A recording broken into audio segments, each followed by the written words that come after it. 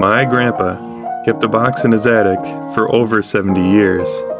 It contained his entire experience as a soldier during World War II. These are the letters he sent home. Hello and welcome to Airmail from Dip. Same place, September 20th, 1944. Dear Mom and Dad, looks as if I sort of slipped up this time, haven't written for about 10 days. I'm truly sorry and hope you haven't worried. The reason is that we've been out in the field for the last few days and it's impossible to write out there. Naturally, while we were out in the field, the weather was rainy and cool. However, the days in general are starting to get quite a bit warmer. Spring is here. Guess you can't say the same. I imagine leaves on the trees up there now must be sporting all colors of the rainbow. Well, this camp area of ours is finally becoming quite livable and civilized. We have a big generator now that furnishes us with enough electricity to light our tents and play the radio. The radios we have were purchased by the PX. I don't have one, but the BC does, and we sort of listen in for no extra charge. Saw a good movie last night, A Guy Named Joe with Spencer Tracy and Irene Dunne. I enjoyed it a lot, however, it didn't come up to some of the other good ones we've seen lately, such as Claudia, Madame Curie, Song of Bernadette, etc. Don't know how we'd keep up the men's or our morale if it wasn't for those precious movies. They certainly are a godsend over here. Glad to hear about Johnny Holmes getting the Air Medal over there. Also hope he'll get missions in and get home again soon while his luck still holds out. About that accident, the driver was found LD, line of duty, and consequently didn't have to pay for the repairs. Captain Mitchell, who fractured his leg, is getting along very well, no complications. I've been to visit him a couple of times on the way to see Lee. I spent last weekend with Raj Loper in town. Raj showed us the floor plan of his big new headquarters building they're constructing. If you could see it, you'd realize that the best architects and engineers are no longer civilians. It's going to be built on the order of the Pentagon building. Raj also took us on an inspection tour of the big engineering supply warehouses. It was all very interesting. That guy is certainly doing a big job. He even got a commendation from Washington for his quarterly engineering supply report. Unlike the rest of us clerks, he actually earns his salary. I'm going to write on all sides of the sheet because it's borrowed. I ran out of second sheets and they're not handy at the moment, okay? Okay. Yes, that's the town where we had our parties and also where Raj is stationed, but for reasons of security I can't say the name or tell too much about it. Let it suffice to say it's small, rather dirty, and nothing at all like you'd find back home. About the party. Dancing partners were a mixture of French gals, Red Cross gals, and nurses. Eats? Toasted cheese sandwiches and other snacks. Refreshments, beer, and fortified cokes. Entertainment, a band from our division. Result? Lots of fun. Sorry to hear you have hay fever, Mama. I'll pray for an early frost. Suppose Elaine is in rough shape these days, too. I'm anxious to hear if you and Daddy make the trip to see Dot and Arlo. On the way back from Loper's place, I stopped in to see Lee and found that he was out horseback riding up in the hills for the whole day. However, one of his officers invited us in for roast beef supper anyway. Too bad I missed Lee, but I'll try to get back soon. Gotta get some sleep now, so I'll be on the ball in the AM.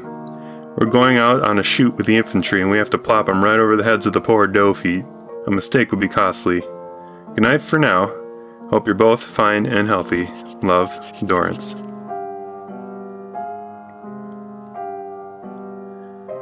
Blue Pacific, September 20th, 1944. Dear Marion, gosh, there's a cold wind blowing through this tent of mine tonight.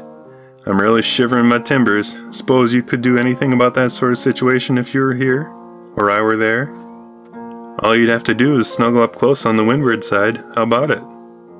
Okay, then I'll even take the windward side. I'm a lucky so-and-so for about 3 days. The rest of the battalion just took to the field on a problem, and left me behind as OD to take charge of the camp area. Of course, I do have the problem of taking charge of the 50 or 60 men left back in the rear echelon for guards, but that's no trouble at all compared to sleeping out in the hard ground with mosquitoes teaming up with the rain to make things uncomfortable. This morning, however, I did take a small part in the maneuvers. I took to the air in one of our grasshoppers to observe and direct fire on the enemy. The air was the roughest I've ever seen it. The pilot and I both felt a bit giddy when we landed after 4 hours of bouncing around up there. Coming in for a landing, we hit a downdraft and barely missed a tree. We landed twice that time, if you want to count the bounce. Those landing gears are made to take it though, so we and the plane are none the worse for wear.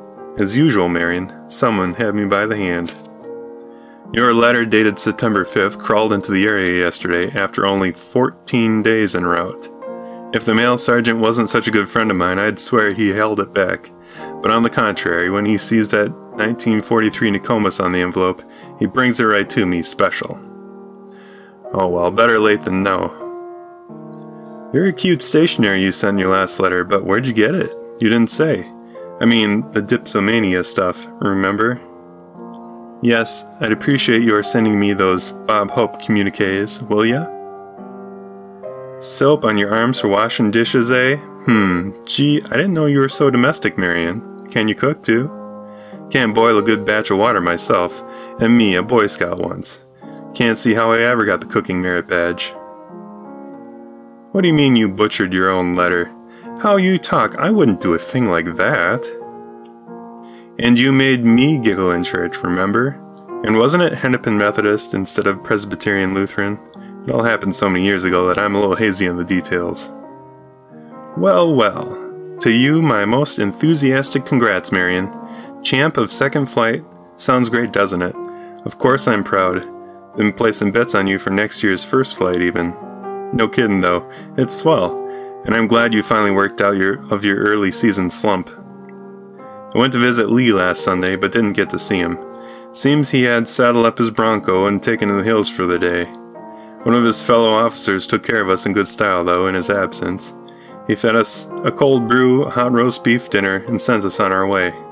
Next Sunday we have a big division parade, so probably won't get to see Snooze for a couple of weeks. My brain is already asleep, Marion. So, excuse me while I throw the blankets over the rest of me. I'll write soon and be thinking about you in the meantime. Good night, Marion. Love, Dip. This project is created by me, Christian Olsen, with audio production by my brother Eric at Olsen Media. The piano music is performed and arranged by my other brother, Jonathan. For more information, follow along at airmailfromdip.com. And for more photographs, follow Airmail from Dip on Facebook and Instagram.